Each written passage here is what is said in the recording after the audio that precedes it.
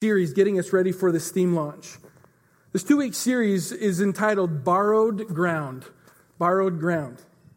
It actually stems from a comment that Pastor Kari made in her sermon several weeks back, when she talked about the children of Israel crossing the Jordan River, and when they walked out into the middle of the dry riverbed, she says, in just a passing comment, she said, they were living on borrowed ground for a few moments. And then she moved on into a really wonderful message. But as I listened to the message, the sermon, something struck me. And I felt like we were supposed to go back and hang out on that phrase, borrowed ground. That there's something about this journey that we're on as Christians that includes this no man's land, that includes this dry riverbed, that includes this place leaving bondage and slavery and moving into a land of promise. But somehow there's a land that's borrowed that all of us trod on for at least a moment.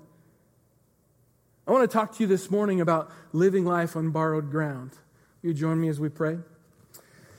God, this morning as we take time to talk about what it is that you have to say to us, will you help me, God, to hear what you have to say and to pause where you want me to pause and to move forward where you want me to move forward. I want to hear what you're saying today, God. We love you and need you. In Jesus' name, amen. I think it's important that we go back and look just for a minute as to what it is that we're living in now as a theme for our church. Our theme currently is your move. 2 words, your move. And we believed 48 weeks ago, as we launched into our theme, that God was going to give us all some sort of a directive, a move to make, a step to take, some place in our life where we were going to move out from what was safe, perhaps, move out from what was comfortable, maybe, move out from what seemed, secure, and to move into a place of saying, God, I need to trust you with all of my heart. And that God was telling us, literally 48 weeks ago, that he was challenging us to make a move in our life. Now, and maybe you weren't here back then. You were somewhere else. It wouldn't surprise me in the least to see that God had been saying that very thing to you. I mean, you made a move to get here at some point. And maybe the move getting here was exactly what you needed to move you on to whatever it is that's going to be next. I think God has every one of us on this continuum of moving us from immaturity to maturity. And every one of us has an opportunity to choose to grow up. You don't have to choose to grow older. But you do need to choose to grow up. And too often, we just think growing older is what God's called us to be and do. Growing up is the choice we have to make. There's nothing worse than seeing a 65-year-old, 14-year-old. Come on. Amen, or oh my, or dear Jesus, or something, right? I think God wants us to move from immaturity to maturity. I think God wants us to learn to grow up. I think God wants us to take steps that are going to cause us to grow up. It's like any other place in life, right? If I were to tell you to get stronger, you couldn't just close your eyes and wish for strength. At some point, getting stronger includes lifting of something heavy off your chest, and you do that enough time and you start to get muscle on you. It's the same way spiritually. At some point, you begin to lift some spiritual heavy weights and begin to get stronger. I think there's part of us that God is strengthening in this journey, leading us to a place where we'll move out into our move that he intended for us to make. If you have your Bibles, open it up to the book of Joshua. Joshua chapter 3. I want to give you just a little bit of a background before we move into the message, because I think it's important that you understand some context. The older I get, the longer I journey with Christ, the more I read my Bible, the more in love with the Old Testament I've become. I know pastors that just hang out in the New Testament, and there's nothing wrong with the New Testament. I love the New Testament. But I'll tell you what, if you want to see your New Testament come alive, read the Old Testament. Because the New Testament really is just glasses for a message that God had been speaking for a long, long time before that. It's amazing to me when I begin to read the Old Testament with New Testament understanding, with New Testament perspective, maybe even New Testament goggles on, if you will. Look what it says in Joshua chapter 3. So remember what's happening here. The children of Israel had left Egypt 42 years before this point. The children of Israel were enslaved and in bondage in Egypt. That they were there literally under a taskmaster, Pharaoh, who was there. Many of you saw the movie, man. You read the stuff, about the Exodus and that whole journey, right? Those people all came out and they wandered around a desert for 40 some years. And as they were wandering around the desert, they were literally walking in disobedience. Early on, two or 3 years into their journeying around the desert, Moses came to them from the Lord and said, hey, I'm going to send out some spies. They're going to go out and look at this promised land that we're supposed to get. They were leaving slavery and bondage. They went through a desert. They were heading into a land of promise. Now, what happened was the children of Israel, Moses sent out 12 spies. They came back. 10 of the spies said, there are giants in the land. We can't do it. 2 of them of the 12 came back and said, you're nuts. We can take these guys. God's big. He's on our side. Joshua and Caleb were those 2.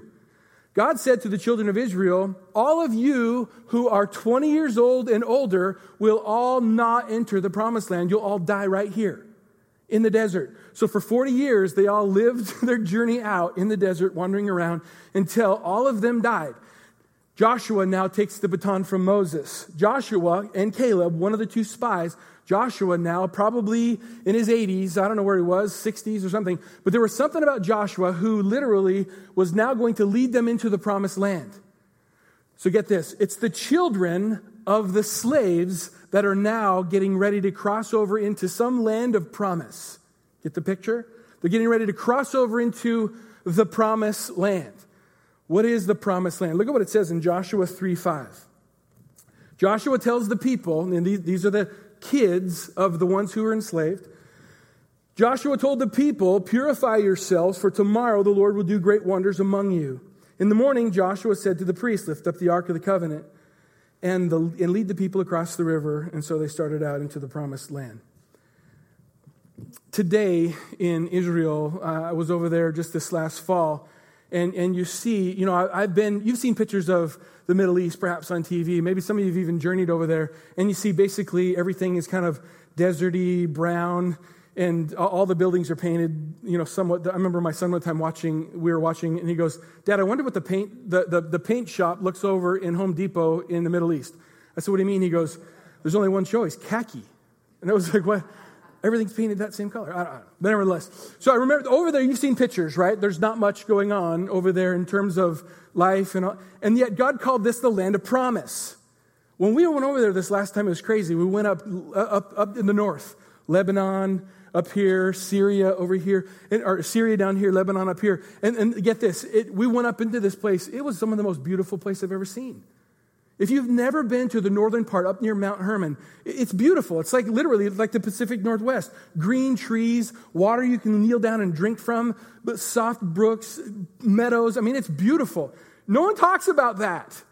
Well, here's the crazy thing. When the children of Israel when God sent the spies out, they actually went up there and they came walking down. It's amazing to me because I think they came back with that picture in their mind of this land overflowing with milk and honey. Now, we don't talk like that. We don't say milk and honey. We say something different. But nevertheless, they were trying to show that this was a land of prosperity. This was a land of provision. This was a land of security, of stability, of their own identity. Literally. So the 12 spies went up there. They came back. 2 of them said we can do it. 10 of them said we couldn't. Now, 40 years later, they're getting ready to cross over into this land of promise. In this land of promise that they were going to cross into, were going to be some battles because it was occupied at this point. The land of promise was occupied by people. There were people groups that were there doing whatever people groups do when they live and protect and fight. The 10 guys that came back from the exploration as spies came back with a report and called them giants. They said, there are giants in the land of promise. How will we win when we are like grasshoppers to them? Because they're like enormous giants. They win, we lose. They fight, we don't. I mean, that's what they began to see in their mind's eye. They began to see all the things that was impossible. They never got to see what was possible. Like, can I just tell you something? If you've never heard this from me before, you will again. You can't receive a miracle until you put yourself into a position that requires one. Some of you are like, I don't want a miracle then. Right? You can't get a miracle until you're put into a position that requires one. There were giants up there in that land. There were giants that they had to get past, that they had to get through.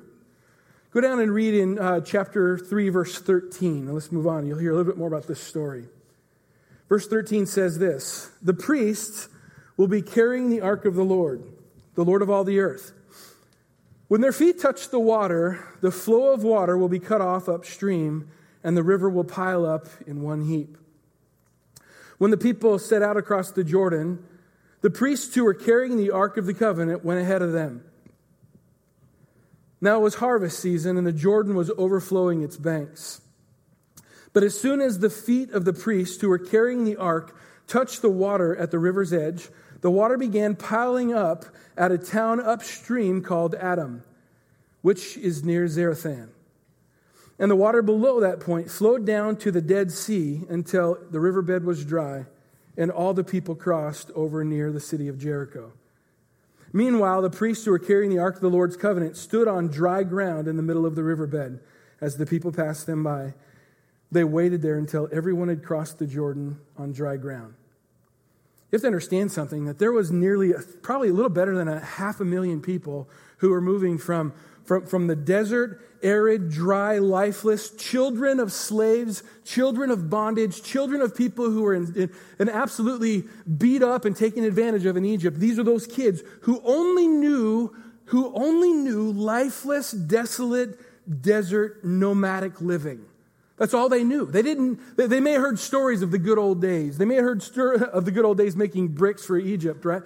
Maybe they heard stories of all of that stuff. But this is the children of Israel who had lived in this lifeless, arid, provided for place. Remember, God was providing food for them every day.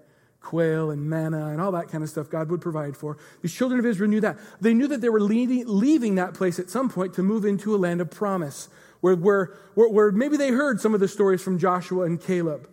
It's interesting, but I think it was in the book of Numbers that when we go back to the spies, it says that this is interesting to me. The spies came back. 10 of the spies said we can't do it. 2 of them said we could. The Bible then says, I should have wrote it down, this number or something, but it says that the children of Israel, the 10 spies said, "Oh, shoot, we're kidding. I think we can do it. I think we can beat them. Let's all go." So the Bible says that a whole bunch of them packed up to go fight the battle, and they got whooped.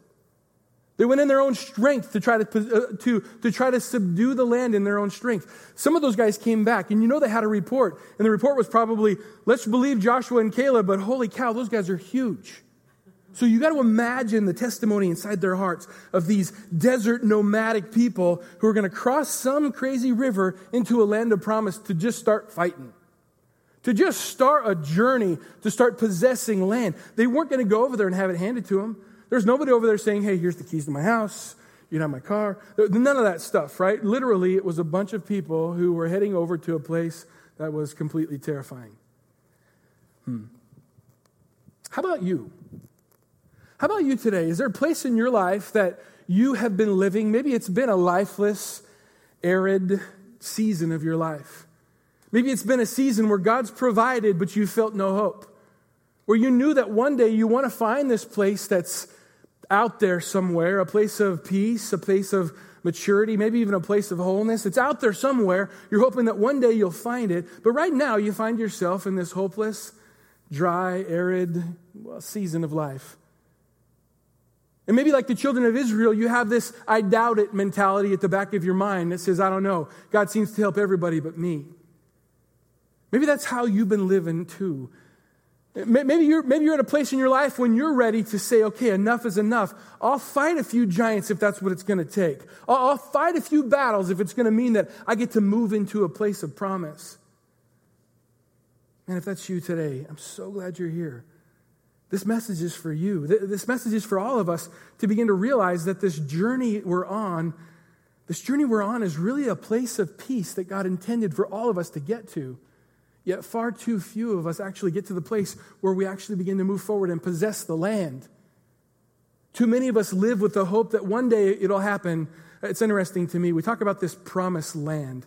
The promised land. In the Old Testament, the promised land we know of because the promised land of the Old Testament was literally ground. It was real estate. It was a place that they could go and build a house and start a city and do the things that they were going to do. The Old Testament understanding of the promised land was a physical dwelling real estate dirt on the ground. For you and I, as we read this idea and we try to somehow make it make sense in our own brains, what is the promised land for you and me? Well, if you listen to any old church songs, perhaps, you see that the church, in my opinion, had a little bit of a misunderstanding of what the promised land is. Some of us think that the promised land for New Testament believers is a picture of heaven. That somehow this promised land, we're going to go there. I remember singing a song when I auditioned for a vocal scholarship in college as a freshman. And I remember singing this song called Poor Wayfaring Stranger.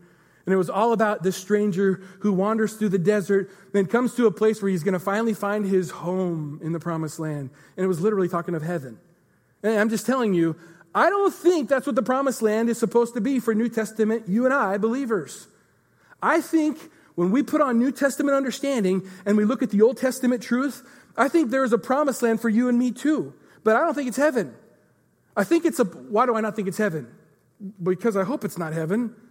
Because when I get to heaven, I hope I'm not going to be fighting a bunch of giants in heaven. I hope I'm not going to be doing a bunch of battling in heaven. I think, honestly, the promised land for you and I as New Testament believers is about here on earth. It's about you and I literally fighting giants to come to a place of spiritual maturity where we grow up in Christ. See, a lot of us kind of tend to think that if I go to church enough, read my Bible enough, say enough things that are nice and kind to people, that I'll get to this heaven thing, and that's where life's going to begin. Let me tell you this. When you were saved or you surrendered your life to Jesus, the Bible says your life began. Right? There's something about you. You came to life. Your heart was turned from stone to flesh. Right? Jesus, he literally said, I'm going to give you a heart of flesh. What does that mean? It means you started living then. There's something that God wanted you to do, John 10:10, to have life and life more abundant. Where? Here and there. Stop looking at me so blankly. I mean, there's something about this, right? He wants us to move forward into this land of promise. Well, let me explain, since I've confused you. In the Old Testament, listen to this. In the Old Testament, there were giants, right? We know the giants are in the land. I don't have time to explain it to you, and if you want all the details and the resources that I cite in this whole thing, then please email the church, heather@pscc.net. We'll get them to you. She's my assistant. She's amazing. But I'll tell you this. There were 7 people groups, 7 giants, 7 groups of people. I shared with you several years ago about the names of all the different tribes. The Amorites, the Hittites, the Jebusites, all the ites that were over there, right? Well, they all had meanings to their names. So as I did some research a few years back, I thought it was a good idea to bring it back in this message to help you see a little bit. Again, I'm only going to give you a little tip of information. There's lots more to that. Please, and I'll get you the information if you want it. Listen to this.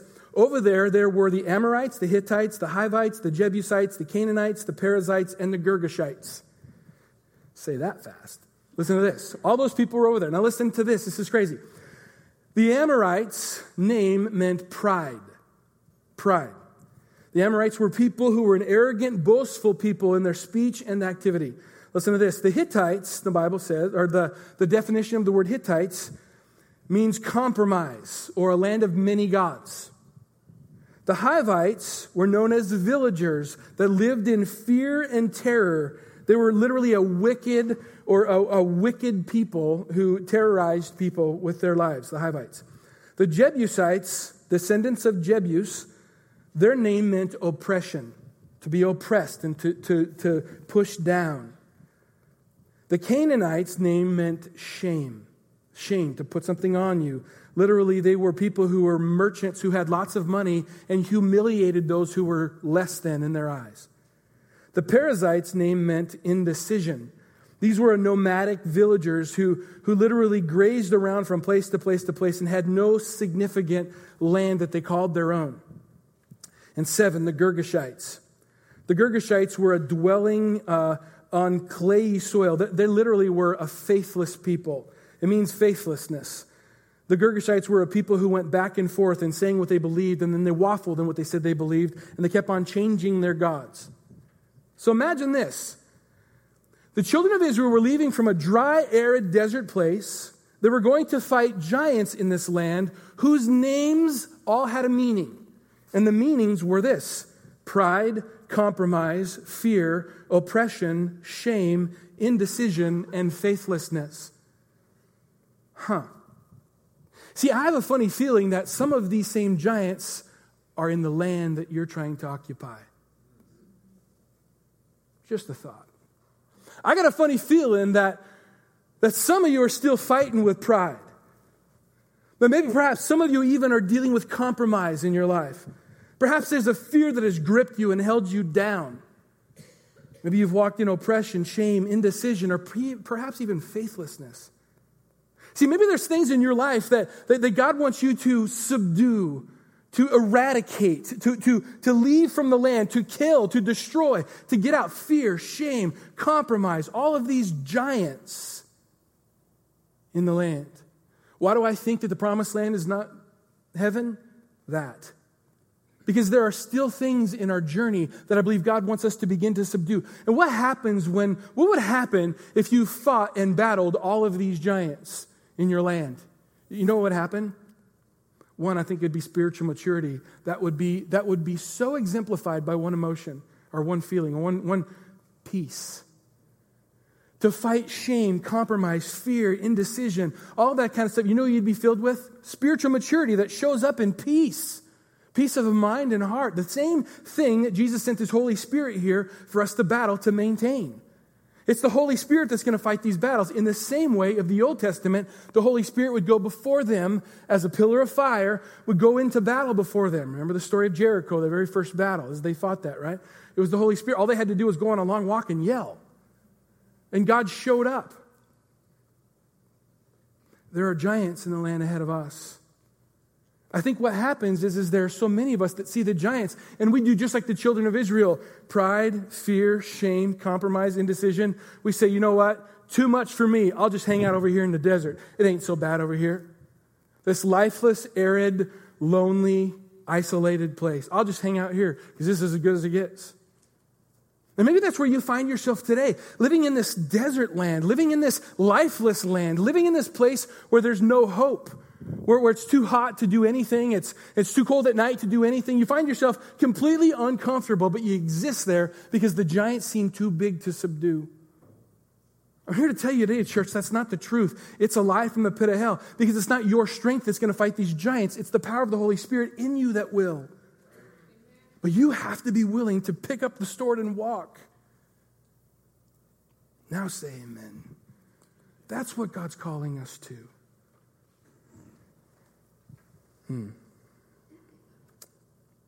The goal of our life is that we would walk in perfect peace with Him, perfect peace with the Lord and each other. That's what Jesus said, love your neighbor as yourself. Jesus said, love God, love people. You really can't love anybody until you finally grow into places of spiritual maturity. Because if you don't have a place of spiritual maturity, all your love looks like is a bunch of taking. Love me, love me, love me. Love is a give, love is a give, love is a give. We can't fully give until we're somewhat satisfied and contented in what God has made us to be as humans. Then we can truly begin to love another. And I think that starts to happen when we begin to fight some of selfishness, pride, compromise, indecision, all those kinds of things that exist as giants in our land. So what is this borrowed ground thing? Borrowed ground. Well, the children of Israel, the Bible says that they went from this dry, arid land. The Bible says that the priests, there were 4 priests, they were holding poles, 2 in front and 2 in back, and between them was this Ark of the Covenant. It was the place that housed the 10 Commandments, Aaron's rod that budded, and a jar of manna. It was all sitting in there, right? So the priests would carry this. They were a half a mile in front of the rest of the 500,000 people, 600,000 people or so. And they were carrying this thing. And as soon as their feet hit the water's edge, the Bible says the water started to back up. I always wondered what it would have been like to have been the first guys. You know, the first guys carrying the poles. I would have been like, hey, stop pushing that. You know what I mean? Like, because you're going in. By the way, this river was at flood stage. It wasn't just like a river. You ever seen a river at flood stage? They're the kind that are like, you can go to Israel today and you can see down over by the Dead Sea. It's one big fat valley that's just lifeless, because when that thing's at flood stage, it at one point would get so crazy wide. Really wide, half a mile across at some points, really big, right? And so really, really wide, really fast rushing water. And you're the first guy, right? So you go walking in as soon as you start to do it. Now, the thing didn't stop like that. It says the water started backing up, right? So what are you, up to your thighs before you're going like, nothing's happening, fellas? I don't know what happened, right? But nevertheless, they began to walk out there, and as they kept walking, the water kept going lower. It says the water began to back up, right? To back up at a place. It says they crossed at the place near Jericho. 600,000 people didn't need 9 miles to walk across, but somehow the water backed up from the place called Adam all the way down to the Dead Sea. And the Bible says that this wind blew after them, and that somehow the land was dry. Now, you would think walking in on land that water had stopped on, if you ever watch the Discovery Channel, they get it all wrong. Right? I'm telling you, it wasn't just wind that just somehow made the wind dried the ground, but they walked on dry ground. They didn't walk out there in muddy ground. They're absolutely a pathway made for them. So what is this borrowed land? This borrowed land to me is this piece of land called a riverbed. Nobody really owned it. There was the desert that was somebody's land, and then there was the promised land that was somebody's land. Today, when we buy land on water, you get, 15, 20 feet out there. But back then, it was a border. The river was a border between two lands. When the river stopped, the river began to be no man's land. When the river stopped and it was backed up, it was dry. It belonged to no one. It was borrowed land. The children of Israel began to walk out, literally leaving behind. Now remember, the Ark of the Covenant with the manna and the Ten Commandments and the Aaron's staff that budded were parked in the middle of this dry riverbed. Children of Israel became walking across, and they all walked past it. They all walked past the presence of God that was holding back the water as they were heading into the land of promise. What an amazing sight that must have been. 1 second, the thing is at flood stage, and just a short period of time after that, there's dry ground. Amazing to me how God would make a way. It's amazing to me to think that not only would God make a way, but He would make a way in such a dramatic fashion. They had heard that their parents crossed the Red Sea 40-some years before. They had heard that God parted the waters with Moses holding his staff up, but they'd never seen anything like that. So they see God show up and open up this place called borrowed ground. The land that belonged to no one. A land that had no giants in it. It was a land that had a place to walk on for sure, but it was a land that you couldn't exist in forever because it was temporary. See, I have the sense in my heart today for our church that some of you have made the decision to leave the land of the desert, the lifeless, arid desert, and you've started your journey across into the promised land, but you stopped in the middle of a riverbed because you started to smell the giants in the land. And you're trying to live on borrowed ground. You're trying to live in this place that won't last forever. It's this place that's temporary on purpose. You're living and existing in a place that just a few moments later, the water's going to come rushing back and flood you. But there's this borrowed ground that feels safe. It feels different from there, but it's not where you're supposed to be. And my fear is that some of us have been living in this borrowed ground far too long. And I'm here to tell you, it's time to move on. It's time to make your move. It's time for you to pack up and say, enough of this. I'm ready to fight. Pride, arrogance, faithlessness, indecision. Come on, if this word's for you, say amen.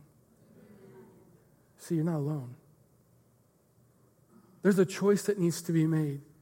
Far too many of us, I think honestly that the borrowed ground, it comes down to one word, grace.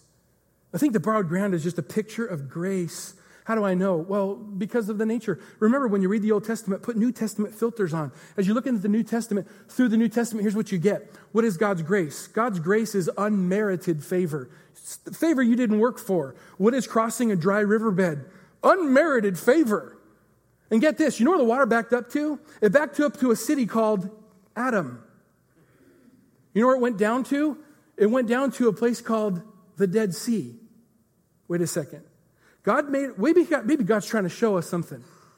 Maybe God made a way all the way from Adam down to death. God made a way for us to walk through this borrowed land to get to our fight, our promise. But He did it all the way from Adam to death. See, when Jesus died on the cross, sometimes people think that Jesus died on the cross, shed his blood for our sin, and then from that point on, he removed all sin. I don't think so. I think what happened is literally Jesus died on the cross, and when he rose from the dead, and that whole thing happened, resurrection, when he died, literally salvation was done before and after. Like it happened from Adam to death. How? Because the scripture like this begins to say like salvation was all, how does that work? I don't know. All I know is there was something that God said. He said, I made a way of grace to pass through. Don't live in grace only. Too many of us want to just live in grace. What does that mean? It means that some of us want to live a sloppy Christian life in compromise and in fear and in shame and in indecision. And we live being fought. And so we stay safe in this borrowed ground. And it's time for us to pack up and begin to fight the battles. Amen. Joshua 3:15 says this, now it was harvest season, Jordan was overflowing its banks. But as soon as the priests carrying the ark touched the river's edge, the water began piling up upstream, a town called Adam, and flowed to a point down to the Dead Sea. In order for us to move past the borrowed ground, 3 quick things and we'll be done. We first of all need to know where we came from. If you're going to get beyond borrowed ground, you got to realize how horrible the desert really is. And stop singing the songs of its greatness, because the desert is a dry, arid, lifeless, hopeless place. And some of us have actually thought that's a better place than fighting giants. Second of all, in order for us to move to off borrowed ground, you need to know where you're standing now. If you're in borrowed ground and you're standing here in the presence of the Lord, enjoy it, walk in it. It's awesome, and be in it. But remember, it's borrowed ground. It's not where you're supposed to exist forever. It's a pass through. God's intention is to get you to the land of promise, not to keep you in a dried up riverbed. He wants to move you on into the place that he intended for you to live. In order for us to move past this borrowed ground, not only do we need to know where we came from, where we are, but we got to know where we're going. You got to know that there are going to be some fights. There's going to be battles against your pride. There's going to be battles against oppression. There's going to be battles against all kinds of fear. Here's the thing. Every one of us is going to have these giants to fight. But the great news is you don't have to do it in your own strength. But you've got to fight. You have to get up and fight. This isn't a battle someone can fight for you. You can't hang on to your spouse who's the spiritual strength in your family. You have to fight your own battle, your own pride, your own compromise, your own indecision, your own shame. You got to fight that. Begin to move forward in this in Christ. Come on.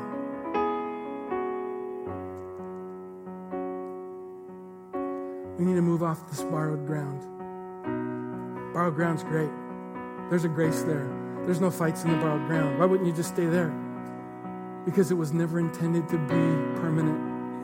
It was always intended to be to literally be this moment that's temporary, preparing us for a land of promise. So I want to pray for you today. I think there's those of you today who are ready to move into a land of promise. And I'll just tell you, it's going to be a fight. And today, some of you need to get saved. Some of you need to surrender your life to Jesus and stop tiptoeing around the pool. You got to become a Christian today, because the battle is fighting you, and it's time for you to start fighting the battle. And so we're going to take care of that first and foremost. So go ahead and close your eyes if you could. Listen, today, if you're not a Christian, you don't know if you were to die today, you'd go to heaven, then let's take care of some business. Jesus, I want you to say this with me. Just say it in your heart. Jesus, forgive me for my sin. Take away all of my sin. And fill me with your Holy Spirit. Go ahead, fill me with your Holy Spirit. Jesus, have your way in me. I want to be a Christian today because I want to move on into a land of promise. Now that that's settled, I want to pray for the rest of us. Those of you who know you're Christians. Those of you that know you've been living in this season of arid, dry, waiting for some ship to come in, waiting for some knight in shining armor, waiting for somebody to come up and say something. I'm here to tell you that God sent me to tell you this. It's time to wake up. It's time to get up and begin to walk out of this borrowed ground and into your promise. So as you're sitting there this morning, I want you to say in your heart of hearts, this isn't something you need to say because I tell you to say it. Say it because you mean it. Lord Jesus, give me the strength. Fill me with your Holy Spirit to walk out this journey into my promise, I know there's going to be pride to face. I know there's going to be shame to fight. I know there's going to be fear to subdue. I know there's going to be faithlessness and compromise and all of that stuff ahead of me, Jesus. But I pray that you help me begin this journey to grow up into a place of maturity as we walk this course. In Jesus' name. Amen.